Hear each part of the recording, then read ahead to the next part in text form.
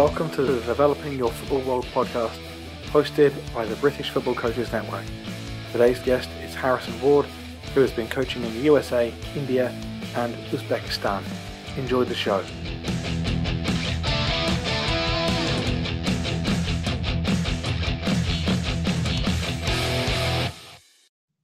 Harry, thank you for joining us. How are you doing today?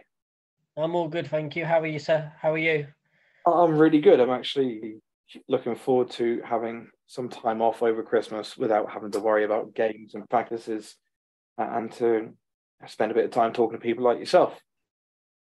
Yeah, likewise. Thank you. Thank you for arranging this. It's nice to be able to for years, and it's nice to speak to yourself and talk about my experiences, and especially with the help that you guys have given, the support that you've given me for over the years when I've gone abroad. Like loads of opportunities have popped up and things like that. So definitely encourage people to sign up to the British Coaches Network. Well, thank you. And it works because there's so many people in that are so open to share their experiences, give advice, share the jobs. And so really thank you to yourself and to people for coming on and for telling us about places. So you are going to tell us about your experiences as a coach, where you've been. First of all, let's go right to the beginning.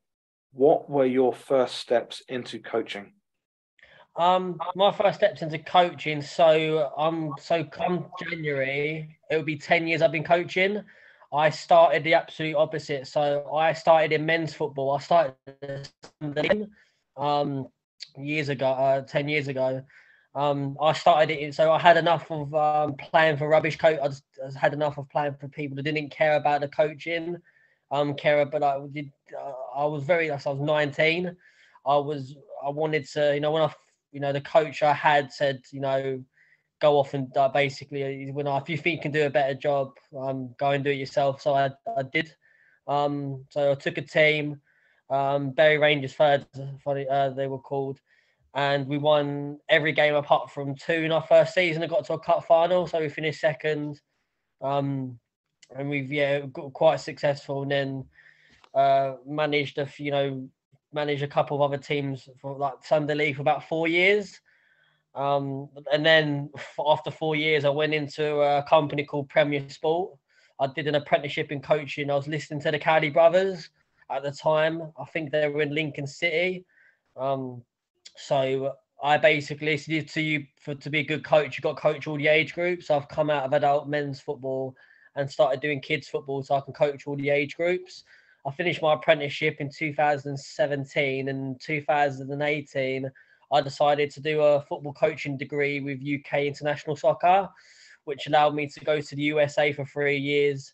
Got my UEFA B license, got my degree in coaching, and now that was my first really steps into adults, and then with kids. That opportunity with UK International sounds really, really good, and I see they advertise a lot. Going to the United States is a very, very popular destination for coaches.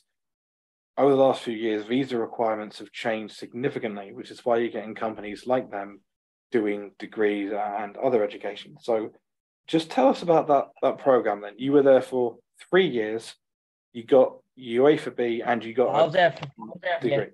Yeah. So that's pretty good, isn't it? Yeah, in 2018, I was a guinea pig. I think I was one of the first classes to have this degree because of the whole the whole student visa. You couldn't get, it was very limited work visas at the time that were going. So when I finished my apprenticeship, I was like, I always wanted to go to the US, always wanted to give it a go. And someone basically went, how would you like to live in LA, do a degree and get paid for it? In those terms, I was like, yeah, where do I sign? I really wanted to get out of, because I'm from Basildon, Essex. Really wanted to get out of here. I wanted to go and see the world. With you.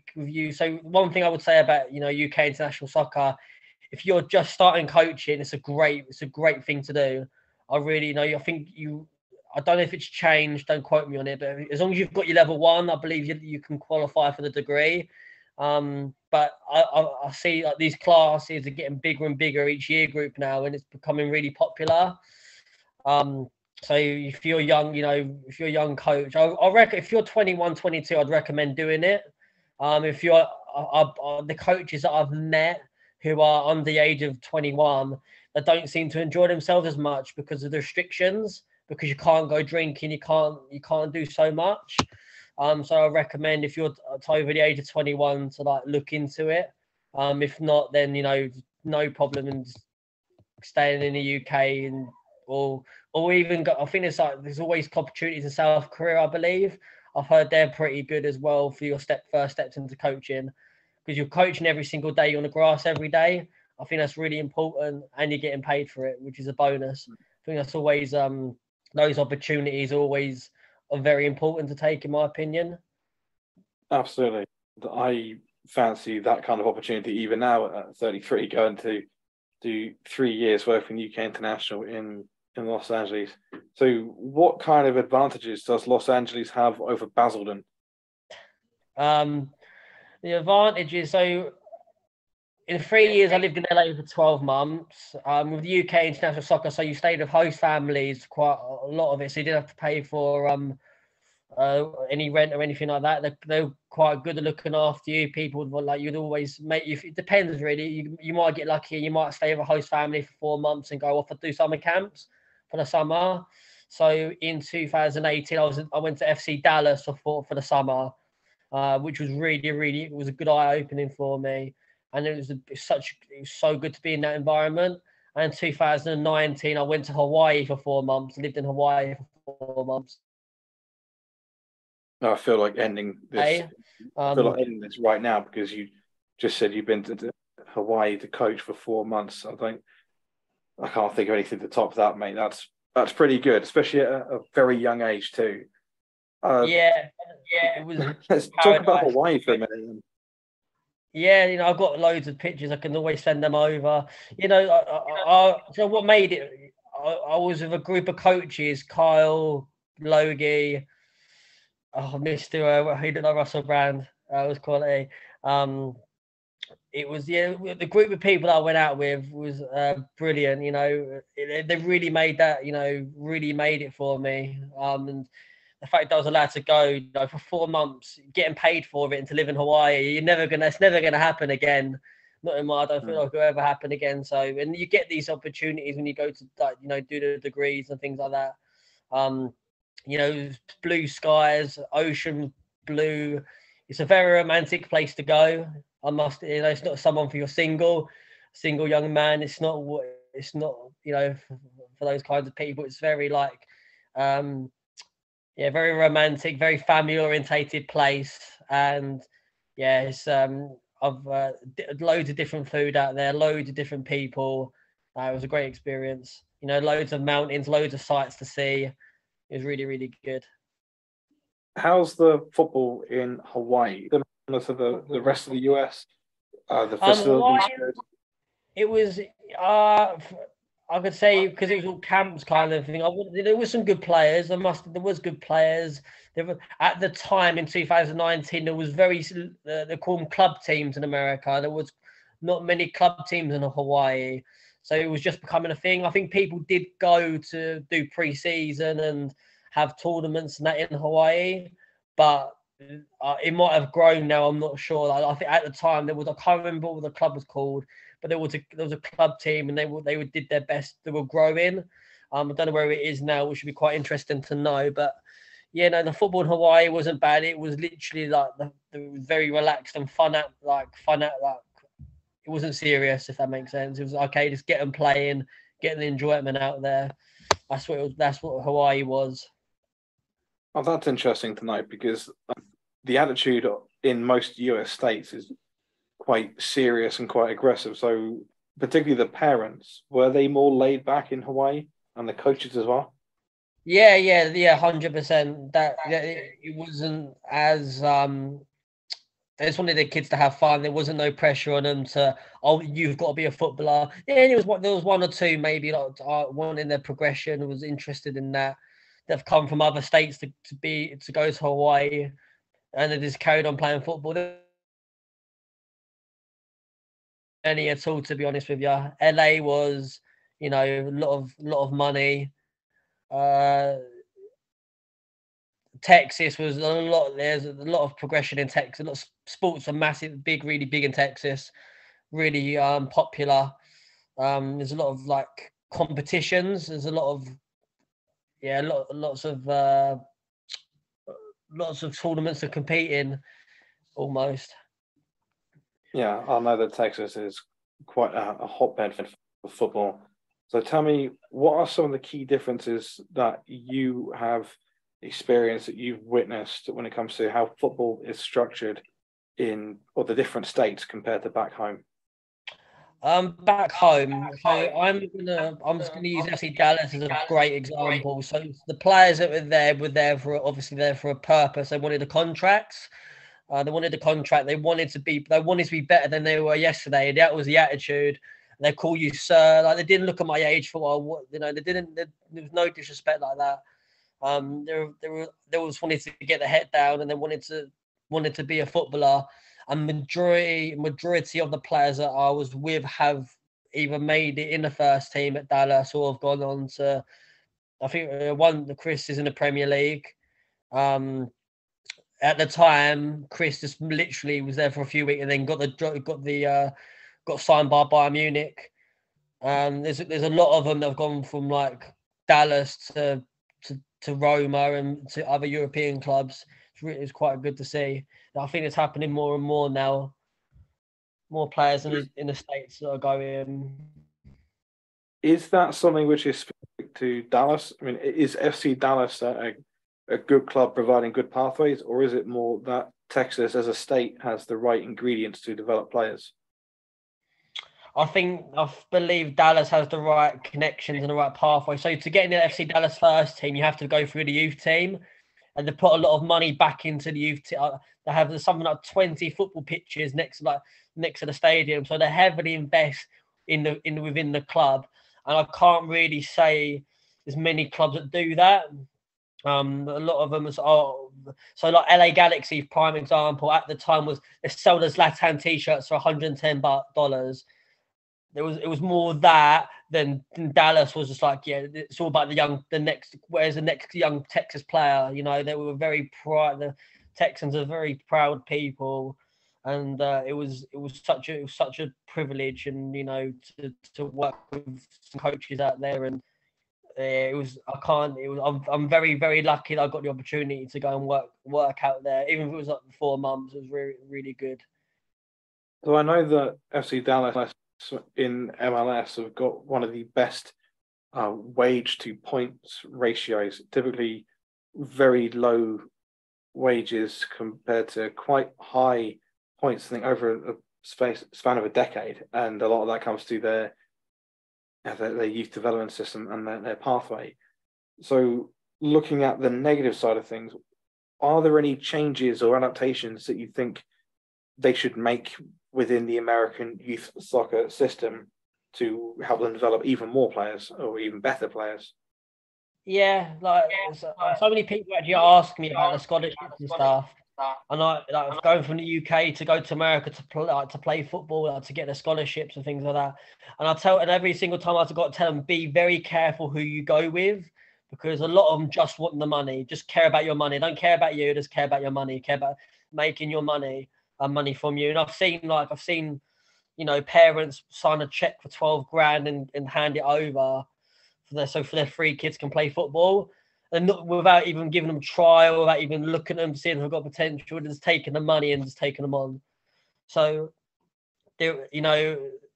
where US is absolutely massive, you get that. I know the US is a very money orientated country. That's just my point of view. But you do get 1 or 2 people that just care about the youth development, and they do care about what happens to players. There is a procedure. I'm not going to sign you unless there's a trial. There is player portfolios and things like that.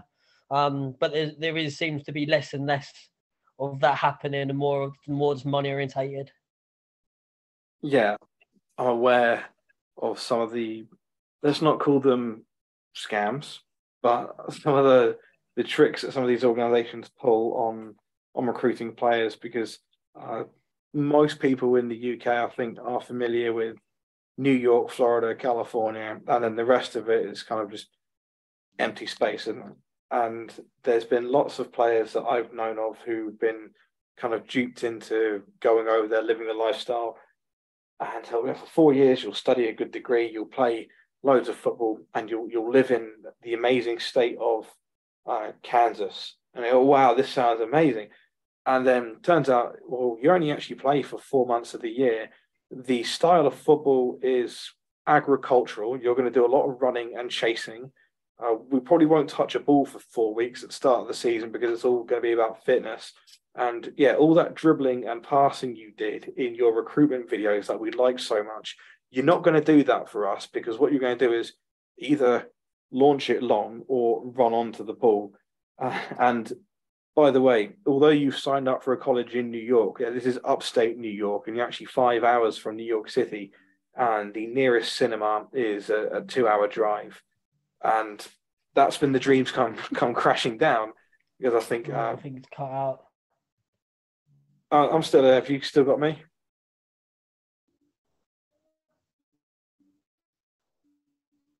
Wonderful.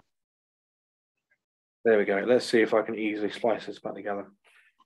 Yeah, so when it comes to the college game, to college recruitment, you've got to be careful and do a lot of research. It's a fantastic opportunity. Just make sure you know exactly what you're doing, who you're playing for, and where you're going to be living. And to be fair, if I'd like to add on there, and I've learned this actually, especially the last 12 months of my coaching journey, it's about who you work with.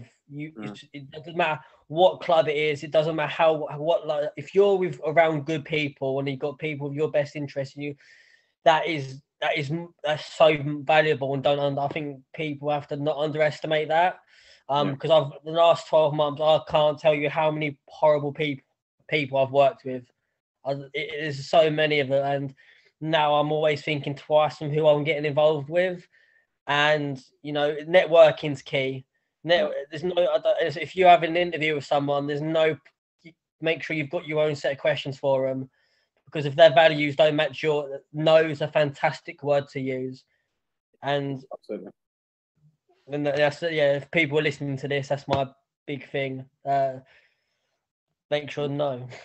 It's something that LinkedIn and Twitter are really, really good for. And having the network, it's becoming a bit of a tool where you can almost vouch for companies or clubs or even countries, and you can do connections as well.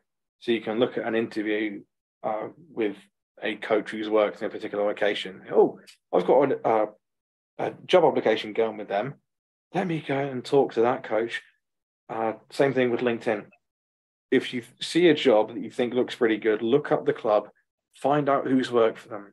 Look at how long these people have worked for them. There's a high rate of turnover. Send these people some questions. Hello, mate. Do you have a few minutes just to answer a few questions?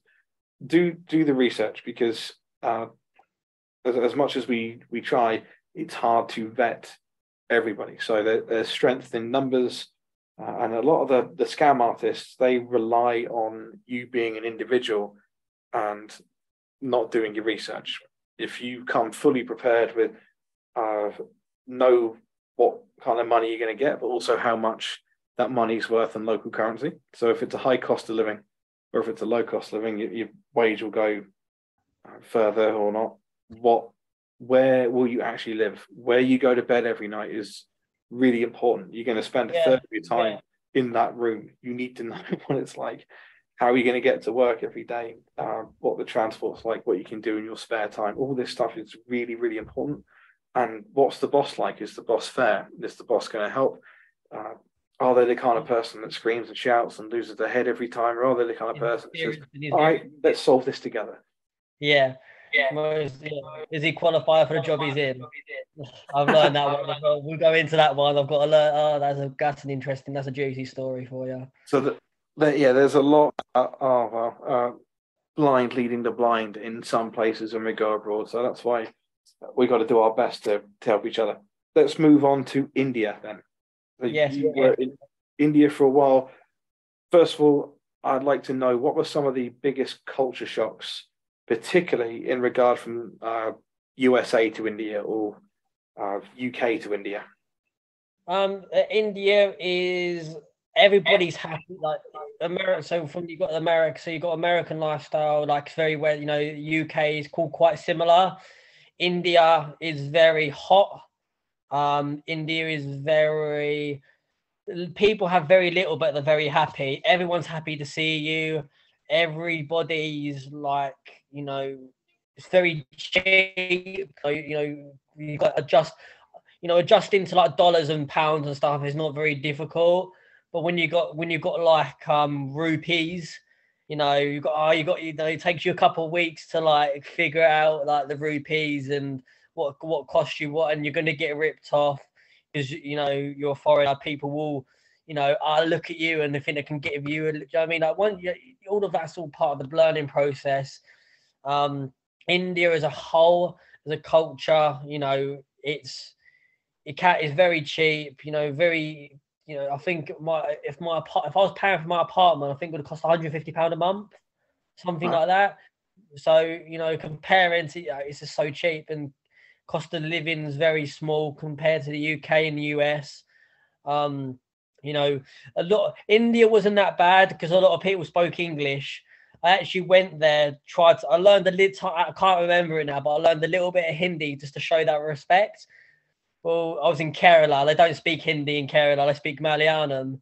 So as soon as I went there, no, we don't speak it. And like the UK, there's different parts of Kerala speak different Malayalam. So they told me not to worry about learning it. Plus, loads of people spoke English anyway. And India, when it comes to like especially football players, everyone wants to live mentality of they want to be better than they were yesterday. There's no spoiled kids. Everybody's had a good everyone has respect. That's the word I'm going to use. Everyone has that respect for you, that you're an English coach, that you're out there to you have to speak slowly. Don't get me wrong, and there's a lot of adjusting to do when you get out there, but if you embrace it or embrace those changes and you learn something and you come home a better person from doing it. I love to go back out to it. I feel like I've got unfinished business in India, so I love to go back to India one day and help improve football, because football in India is getting bigger. It is getting bigger, and it will continue to grow the next 10 years. And I hope they get a World Cup, or I think a World Cup would be good for Indian football. But how do participation rates of football compare to cricket? So around India, cricket's the most popular sport. But in south of India, like Kerala, Chennai, Goa, football's most popular, I believe. Everyone loves football, and that's why it's getting more popular. And Hyderabad as well. Hyderabad's very, very popular. Bangalore now. Is it Bangalore? Yeah, they're very where the football clubs are quite massive in the Super League. And you've got now, you've got like the north of India. There's not many like Super League clubs in Bengal and things like that, but that's where cricket's most popular. But when you go hit the south of India, southern India, that's where the love of football is. Do you think it's turning into a football nation in terms of amount of players playing, but also amount of fans watching, whether it's Indian Super League or whether it's watching the European games on TV? That's a good question. I like to think it's getting. I think if it wasn't getting popular, you got the likes of Simon. You have Owen Coyle was there last year. I think he won the Super League. He won it last year. You've got Simon Grayson's at Bangalore this year. You had Robbie Fowler at Sporting Bengal. So when you've got big names like that going into like in the Indian Super League, it will get popular. There is more. So they're introducing the I-League 2 next year now. So they're building another league in India for another professional league. So that just tells me it's getting more popular. There's more teams, there's more clubs forming. So I think you've got the things like Scoreline, who I was with out there. They're getting bigger. You know, they're producing more players and things like that. So yeah, I believe it's getting more popular. What are some of the key lessons you learned as a coach while working in India? The key lessons as a coach. So when I had to talk very slowly for them to understand. A lot of demonstrations. When you go to like, you know, I think even if you are, there's nothing normal coaching. I think if you just show people, it's a lot quicker to think anyway. But especially with a language barrier, show them what to do, show them what to do a lot of the times. Because you might have some kids that don't know how to speak English very well and some that do. And you're saving time a lot. But just show them what to do and they get going. A lot of coaching books, a lot of coaching material, which I shared with the coaches if out there, and a lot of them they all photocopied it. And I think there's one coach, his name was Milton. He went from coaching underage football, and in a year he's coaching in like the Kerala Premier League. So like he's come on leaps and all because like, you know, I wasn't just helping the players, I was helping coaches, because we agreed when I first got there was right. We at least we work with the coaches first, because it's only going to help the players, and I think they've stuck to that. And I think that everything just got better for Scoreline. It's important that you try and help the people there, because you won't be there forever, but they might be. So if you can leave it in a better place than where you found it. Yeah, that's always my thing. You know, I always want to try, and I always think about the bigger picture, you know, and I was never going to be there for, like, just in case I was there. You know, I wasn't very there. I wasn't there for long. I was only there for 2 months because of COVID, and I was like, okay, how am I quickly gonna, like, how do I leave something behind? How do I make something for these people? And they all speak, you know, they do message me still. Everyone from Kerala still messages me asking how I'm doing, and they keep an eye on my football stuff, which is nice. So we've always built that relationship. So when I go back to India, I've got, you know, I've got people to go and see. What was it that appealed to you about going to India in the first place? It's not in the UK. The weather. Do you know what? For me, like, you know, this is one of I said, my dream is like build a football club. Like, I love to do what Eddie Howe did at Bournemouth, take a club and take them up through the leagues. I don't want to be the manager of Manchester United. I don't want to be the manager, you know, of Palace. I don't want to be the manager of Palace anymore. Like, I want to grow something. I want to build something. And I felt like India was a good, you know, would be a good place for that. I can see why. So let's move on to your next location abroad, Uzbekistan. But it's been you were back in England briefly before then going back out to Uzbekistan. So I'm guessing, and particularly from your last answer as well, that you don't see your future necessarily in this country. But what is it that you want to do? What are your ambitions as a coach? Much as I love to do things in the UK, I feel with the system in place, I feel I don't feel valued. Like I won't ever get the English system. Won't ever give me my A license because I'm not a footballer. I'm not one of them.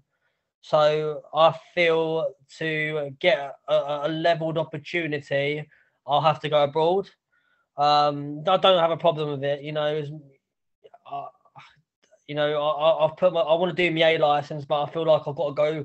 I won't be doing it with English FA. I can promise you that now, because I've got to pay for it myself, which is about £4,000.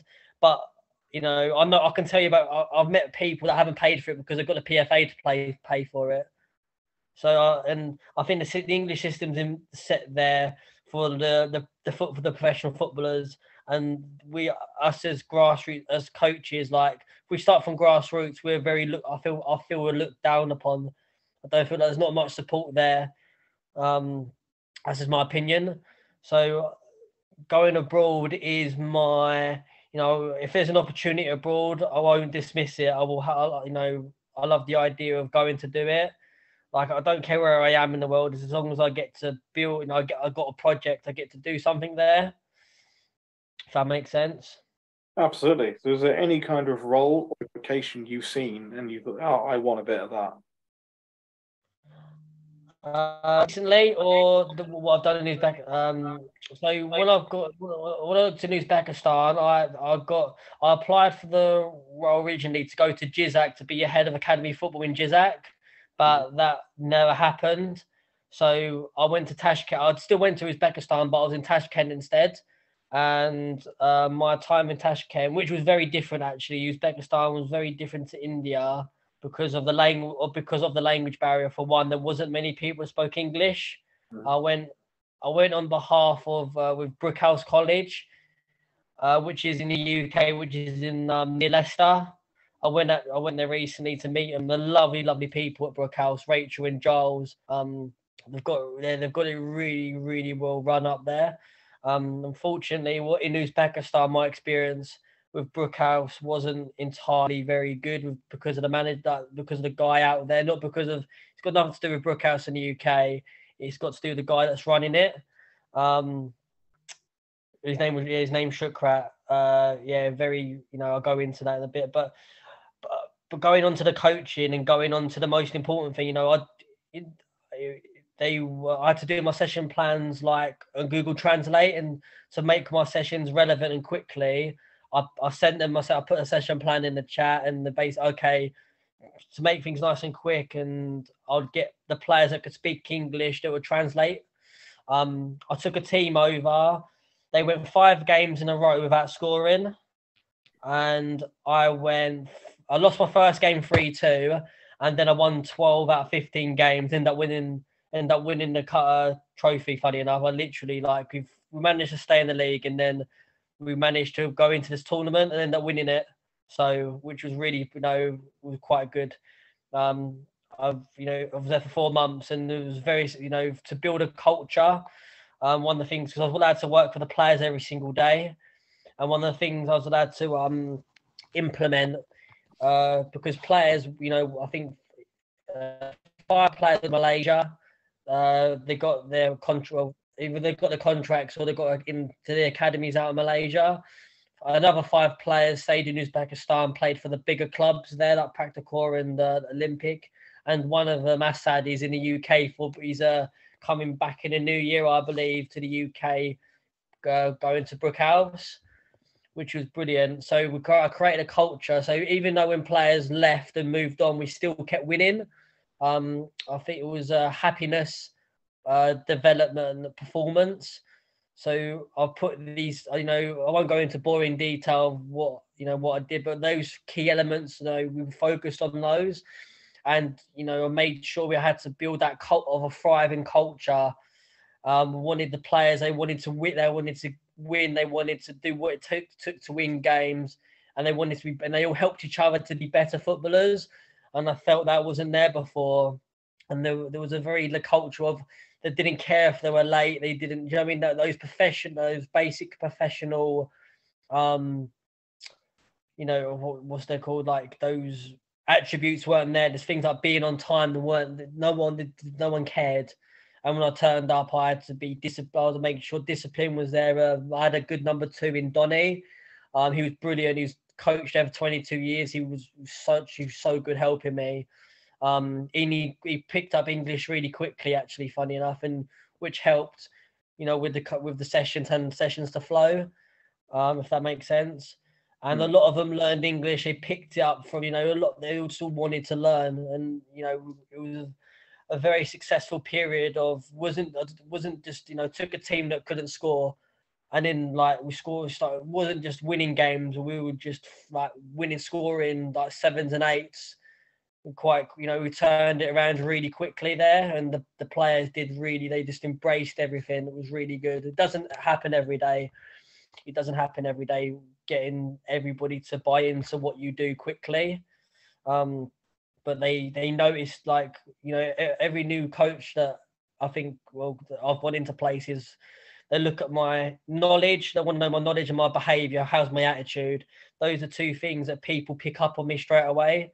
And they know I'm not there to mess about. So, I'm very much on, I want to be successful. I'm not there just to be there. I'm there to be successful as well as other bits and pieces, but those were the main things. It was very good how quickly it all come together. Let's go back to the start then. And before we do that, I'd also just quickly mention when you talked about having to translate session plans on Google. Thankfully now the guys have developed that Football Lingo app where I've used it and it is phenomenal. And I know a lot of us could have done with that years ago, but it's better late than never. And I'm glad someone finally did it. What was it then that appealed to you about going to Uzbekistan? So you saw the opportunity, you thought, what were you thinking? Because it's a country not many people could spell, let alone point to on a map. And I'm sure from your friends and family, you had a lot of what? No, where? And followed by why. So what were your first thoughts when you saw the opportunity in Uzbekistan? I looked at the opportunity first and foremost, and I thought, academy manager, I get to work with the players every day. I saw the description. I was like, you know what, I won't get to do that here. Why not? Let's look into it. And I looked up Uzbekistan, like Tashkent, and I spoke to other people. Like LinkedIn's a brilliant tool. I was allowed to speak to people, their experiences in Uzbekistan and things like that. And every British person I spoke to said they loved it and would go again. So no matter, even though if you Google Uzbekistan, is it safe? A lot comes up on there, and there's a lot of it that's not necessarily relevant to to that area that I was in. So I just thought to myself, never say you live once. I see bored and bankrupts go travel everywhere. Why not? Worst comes to worst, to get on the plane and come home. That's the right attitude. I've always thought that if it's crap, you should just go home again, don't you? Yeah. I love the food. Some of the best food I've ever had is in Uzbekistan. Some of the friendliest people I've ever had is in Uzbekistan. It was away from from the guy running it, away from him. It was such a good place. I'll go back on holiday. I've made so many friends. Everyone still, messages me asking, "Oh, when am I coming back?" and things like that. Everyone's very grateful for the fact that they had a European coach come there, because it's like you said, it's not a country that most people have ever heard of. And if you're listening to this, go visit Tashkent. It's a lovely city. It's a lovely place to go. And yeah, I'm always open to look at opportunity. So the country itself, you said the people are friendly and the food's good. What was it like where you lived? What were the living arrangements? Was that taken care of through the job? What's the transport like? Try and paint a picture for us. Yeah, bigger picture. So taxis, for example, cost like £1. Literally, it was like a 10-20 minute drive. It was very, very cheap, because very little to get about. It's hard to get the metro or anything like that. The language barrier was a big problem. You have to, because they speak Uzbek, which is like similar to Turkish, and Russian as a second language. English, not many people speak English. Very rarely people would speak English. Living arrangements. So I wasn't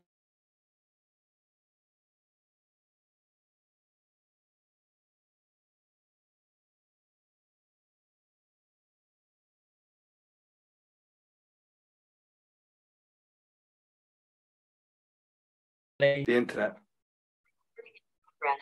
Yeah, there we go. Living arrangements. Yeah, living arrangements. So like, it cost £1, like get a taxi. Very easy to get about, very cheap. I use Yandex, but the language barrier, I always had to work around the language barrier because I couldn't speak their language. Most of them could speak English.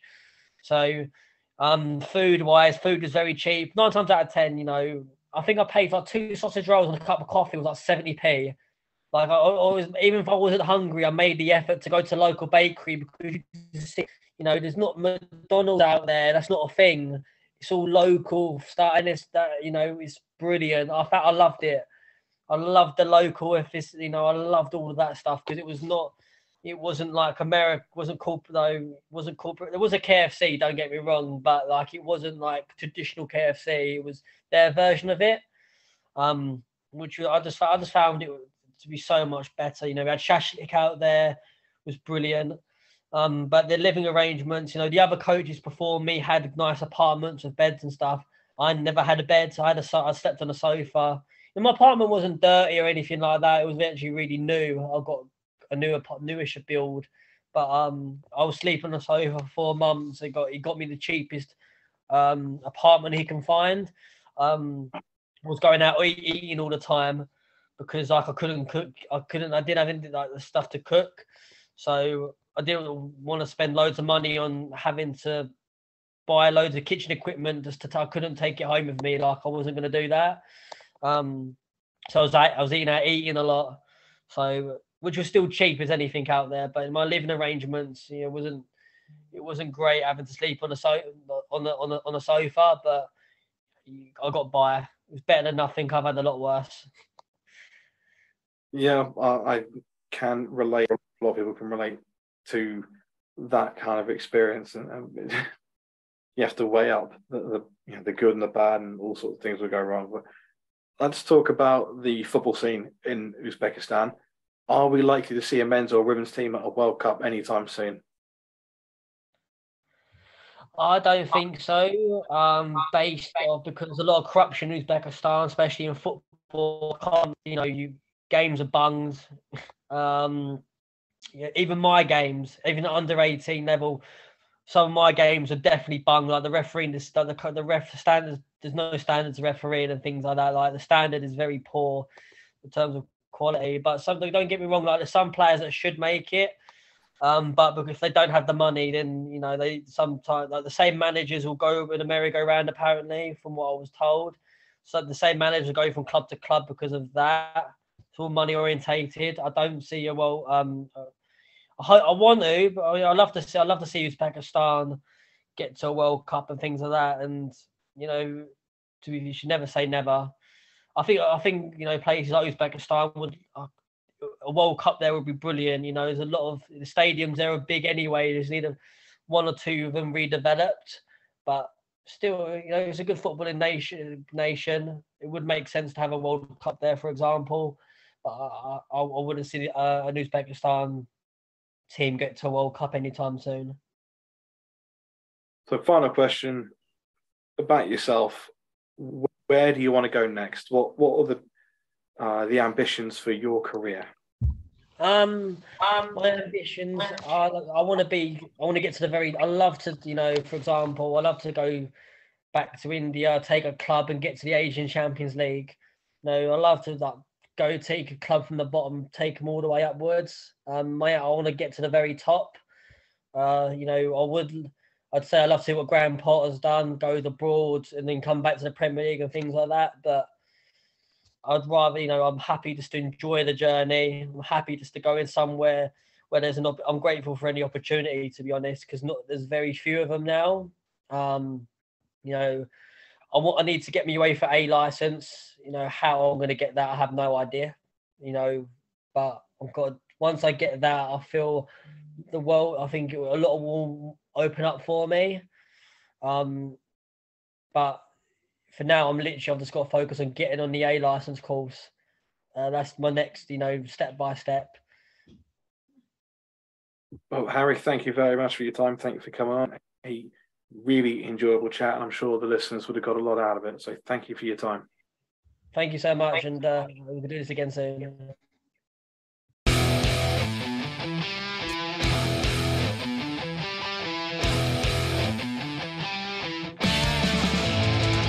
Thank you for listening.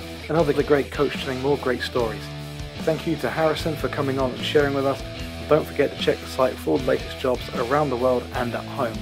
We also have the BFCN app, which can make your job browsing a little bit easier, and we're looking forward to seeing you next time.